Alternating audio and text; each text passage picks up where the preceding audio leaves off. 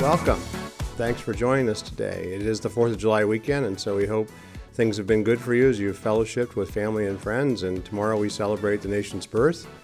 And if this is your first time, we want to say we hope it's not your last time, and we'd invite you to click on the digital connection card up here in the corner and just let us know who you are and how we might be able to pray for you. And if this is your spiritual home, we hope the week has been good for you and are grateful that you found time to join us today as we worship here online. Again, as I said, it is the 4th of July, and so as we think about just all that means for us as Americans, and even in this season when it's been so complicated by so many different things, and even over the last week with all the various things that came out of the Supreme Court, it just seems like we need to be even more aware of our witness, and so I'm glad that we're leaning into this series. But as we think about the nation's birth, let's check out this video. Happy birthday, America. What does your family do on the 4th of July? We get together, cook food together. Sometimes we're in parades. We go swimming with friends, and we have a picnic and watch fireworks. Fireworks. Watch the fireworks show. Shoot off fireworks. We just have lots of fun. Why do we set off fireworks on the 4th of July? It was when our Declaration of Independence was signed. Because John Adams said that's how we celebrate it. Because it's cool. Do you have a favorite firework? Big ones. The Roman candles. The blaze. I like the sparklers, little box, and it shoots like 20 fireworks up at the same time. They all just blow up. I'm kind of afraid of fireworks. What was the Revolutionary War? It was the time that we were fighting Great Britain. It's like when all did a big huge war. It was like all around. We're trying to gain our freedom. In Boston, what were people throwing overboard from the ships into the sea? Really expensive tea. The tea taxes were very unfair for them. So they decided to feed it to the fish. Why did our founding fathers wear wigs? Because that was the classy thing to do. To look fancy. Because back then they'd lose their hair very quickly and it was slightly embarrassing. Who is your favorite founding father? George Washington. He always seemed like a strong man. He didn't seem like he would ever break. Benjamin Franklin. I kind of want to be like him because he's so smart. What was the document they wrote to create our government? Treaty of Paris. Wait, no, sorry. Constitution. The Constitution. First one was the Articles of Confederation. What's the Stars and Stripes? Our American flag. The stripes are the 13 colonies. The stars represent all the states. What song is our national anthem? Oh, say, can you see? The star... Wait, no. How do I not know this? Star Spangled Banner. What do soldiers do? They defend us. They fight for us. They protect our freedoms and our beliefs. And if they weren't there, we wouldn't have freedom. What does freedom mean? You have freedom of your speech and religion and your actions. If we weren't free, we wouldn't be what we are. Why is America special? We give opportunities that some other countries don't have. Written in the Bill of Rights and all the amendments. How does America help the world? It helps other countries be free, showing an example for other countries that might want to change. We have a ton of charities that we help people with. Donate our clothes, food packages, send nurses and doctors so we can take care of their wounds. Help the poor and give money to them and build houses. What do you think God likes most about our country? How we have freedom and we treat everyone equally. That we're always thinking. And we're trying to tell other countries about him and spreading the word. Happy birthday, America. Happy birthday, America. God bless the USA. God bless America.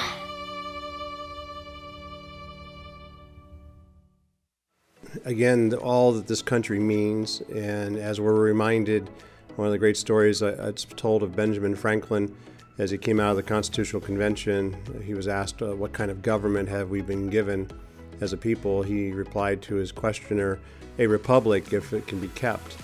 And so when we think about how fragile our relationships are and how difficult it's been, yet we celebrate over 200 years of all that what it means to be a free people, and how I can be reminded when I went to Kenya, every young person I met that had any idea of what America stood for all wanted to come here and be part of what this country stands for.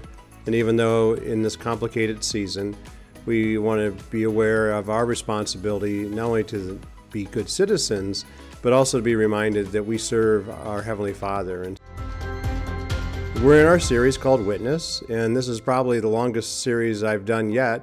But it just seems as though as we lean into all these various conversations, as we think about what does it mean to bear witness to who Jesus is, and as the subtitle of the series is Come and See and Go and Tell, we've been walking through some major ideas of just how do we conduct ourselves in a world that is so upside down. That's where we started some 11 weeks ago. As we lean into this week's message, talking about who's listening to you, again, being mindful of the fact that who we are can have an impact.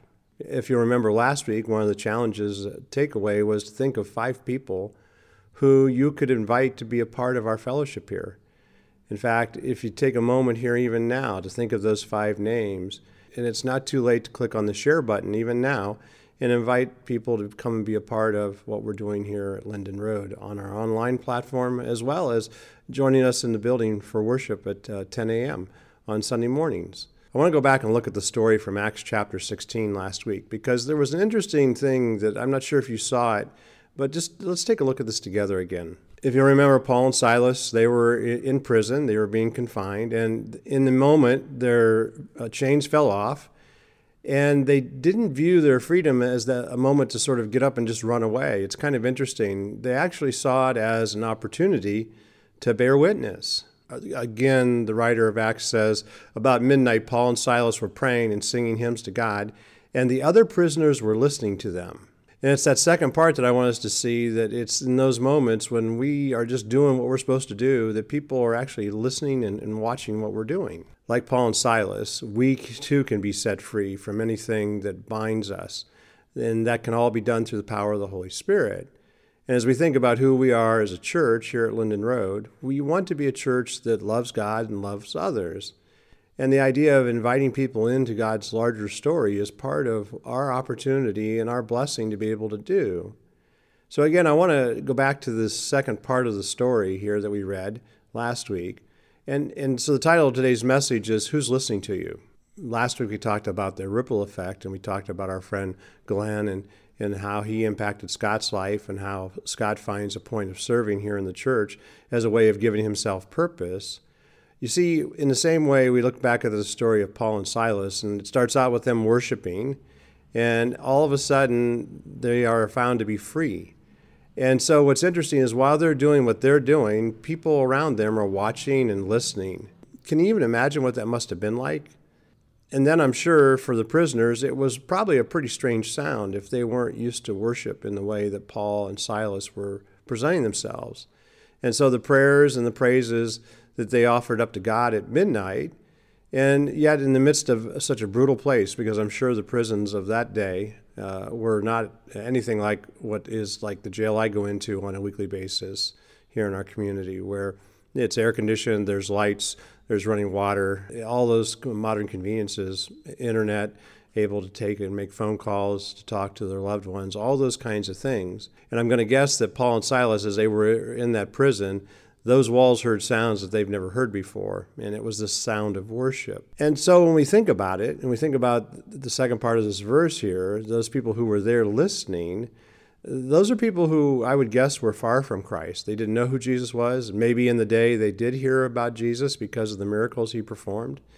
And yet at the same time, here they are in this prison, and they really don't have any other choice but to listen to Paul and Silas. As I was reading this over the last week, thinking about it for this week's message, it came to mind that there are many prisoners, if you will, people who don't know Jesus, that we all know, that we come in contact with every day, who are watching and are listening to the way we live our lives, you and I together. And so here's the big idea I want us to unpack, that if we want to be a witness for Jesus, we can't just proclaim Jesus, but our lives should be an example of Jesus. Let me say that again. If we want to be a witness for Jesus, we can't just proclaim Jesus, but our lives should be an example of Jesus. Because you see, it's by our lives that we give truth and bear testimony and bear witness to what God's done in us. And that's really important because there are some times that we can say one thing and actually live our lives in a completely different way, and that can be a real disconnect as people watch us. To be a true witness, we need to live our lives as an example of Jesus Christ, and to never forget that we are little Christ, if you will. In fact, I think that's probably what the true meaning of the word Christian means, because the word Christian is a relatively new term. If you will, the first century Christians, those that followed Jesus, they were actually called members of the way.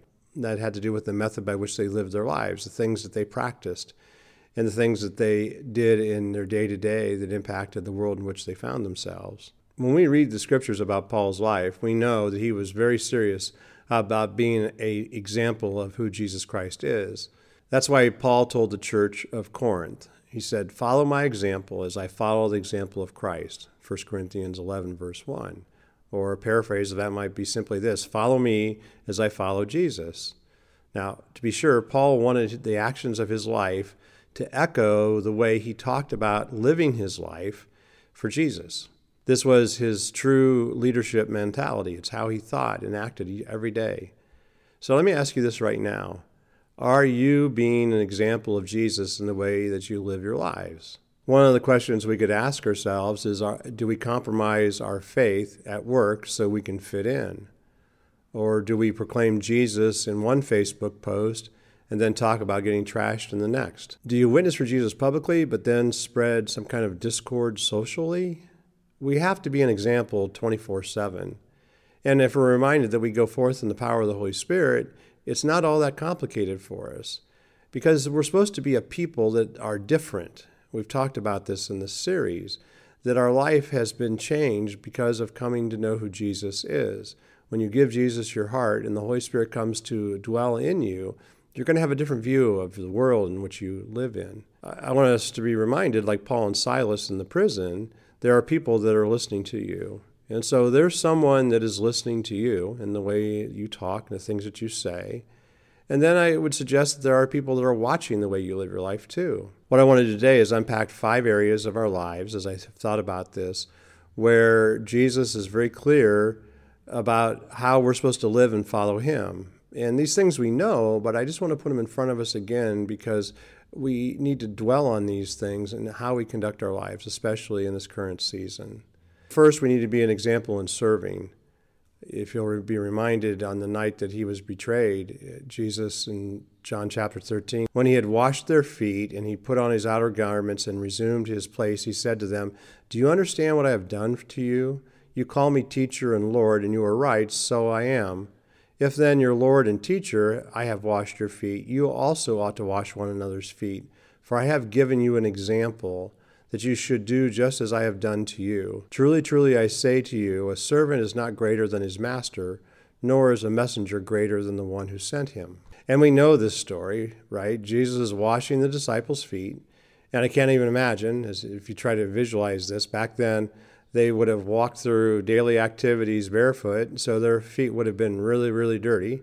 And it was a custom to wash the feet before a meal or when you go into someone else's house. Now, this feet washing was different because it was after the meal. Jesus was teaching the disciples a lesson on serving one another, and he was making a point. Jesus, as the master, should never have washed their feet according to Jewish customs, because that's why Peter was against it all. But Jesus did this to teach what he said in verse 16 and how important it is to serve one another. Jesus' relationship with each of the disciples would be strengthened after this. Why do you suppose that is? First, it's because serving someone strengthens your relationship with them. And along with that, it builds credibility with those people too. And it creates a relationship where you can effectively share the gospel truth and be more likely to be heard. We know, too, that serving is the heart of Jesus. Ultimately, he gave up his life for us, right? And so when we follow that example and when we start serving our friends and our family and our coworkers and our neighbors, it will build a better relationship with them, which then builds trust for you to share the gospel with them, to create open conversations.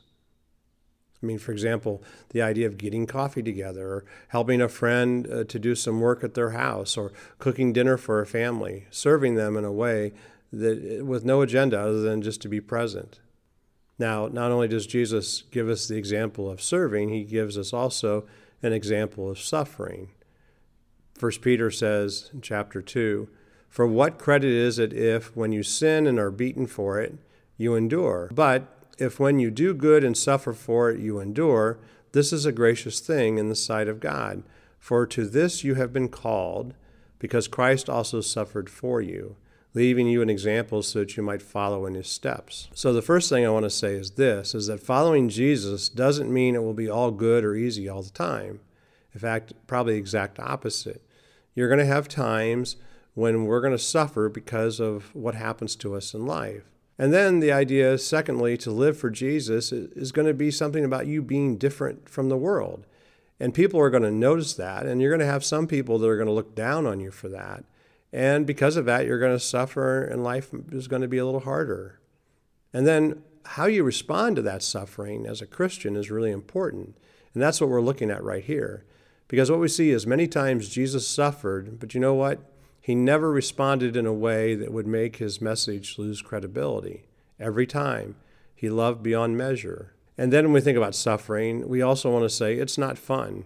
And we know that Jesus has called us to be an example in our suffering. And what that means is that it's okay to be different in the world, for your reward is going to be great.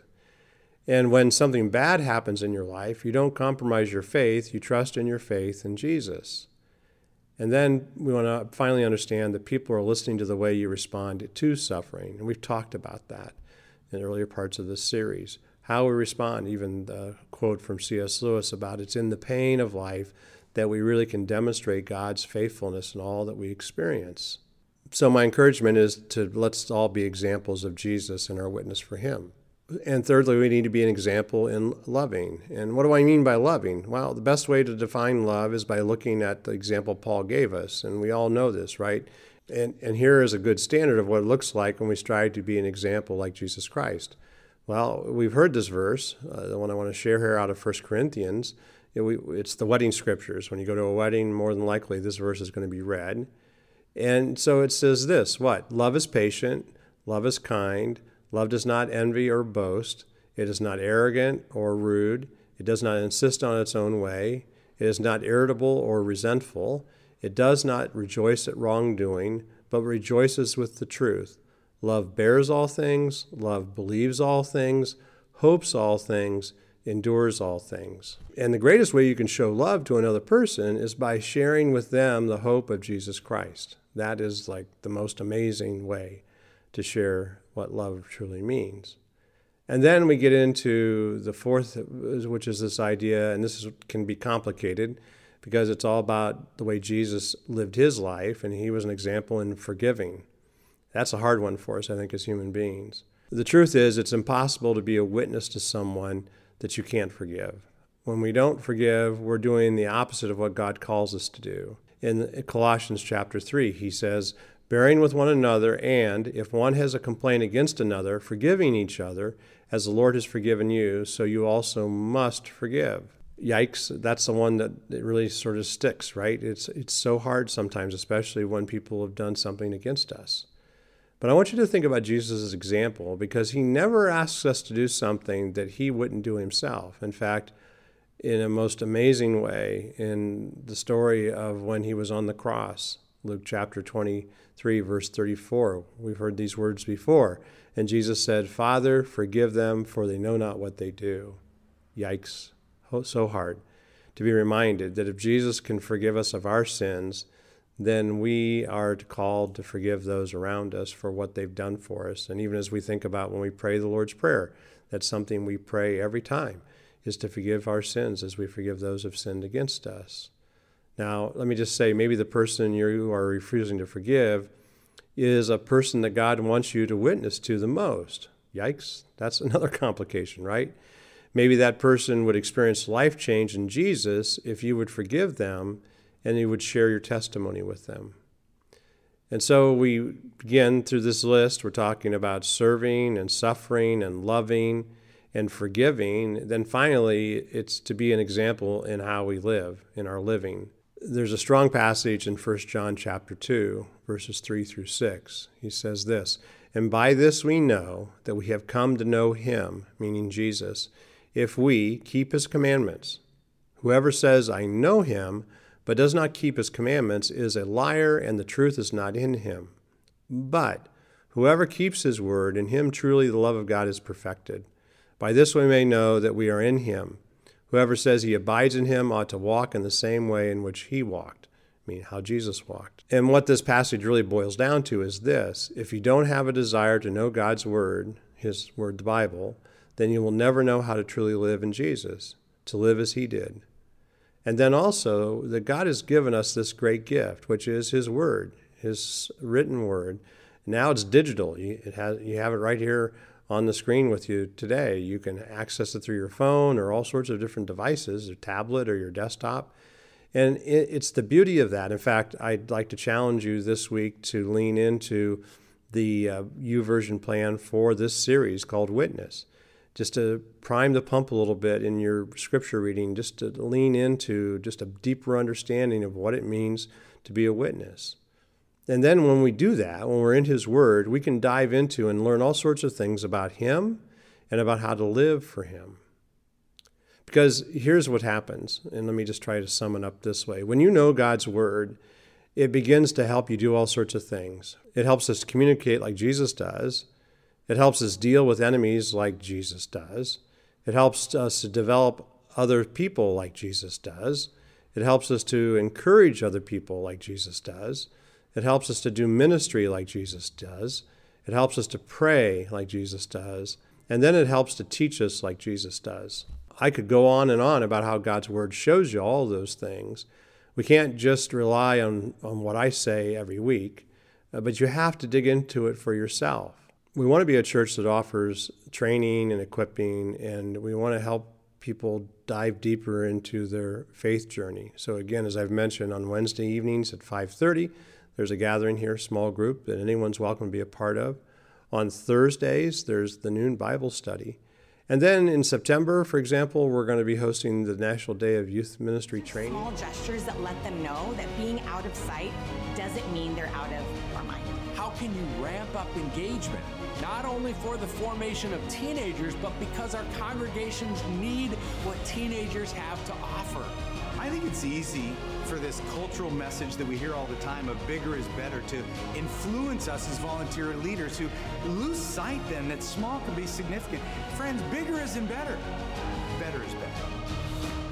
Which is all about just understanding youth culture and the world in which we live. And the last couple of years we've done that has been very insightful, and the conversations that have come out of that as we think about being relevant to our younger people. In just a few weeks, one of the things I invite you to be a part of is we're doing a Q&A Sunday. Going to just be an open mic kind of opportunity, and although we're here online, you're more than welcome to submit a question. I'm going to bring the questions together and have a conversation of what my mind is, and I'll draw on some others here in the church. Welcome any question you might have on who God is, or who Jesus is, or who the Holy Spirit is, or things you've been wrestling with in your faith. And there's a link here in the worship notes that you can click on and send in your question, and we'll be happy to tackle that in the best way that we can.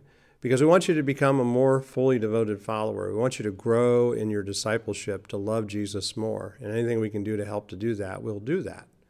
When we think about these 5 areas we've walked through today, I want to ask if you're being an example of Jesus Christ in the area of serving, in the area of suffering, in the area of loving, in your forgiving, in your living. Because I want to say again, there are people who are prisoners who are watching you and listening to your life, just like the prisoners were that Paul and Silas were in relationship with while they were in jail. So to even make it a little more personal and to go into a little more meddling, if you will they see a person, those people that are watching you and listening to you, who is sold out for Jesus, or are they going to hear or see someone who goes to church on Sunday, but then on Monday morning through Saturday is no different than what they see in the world?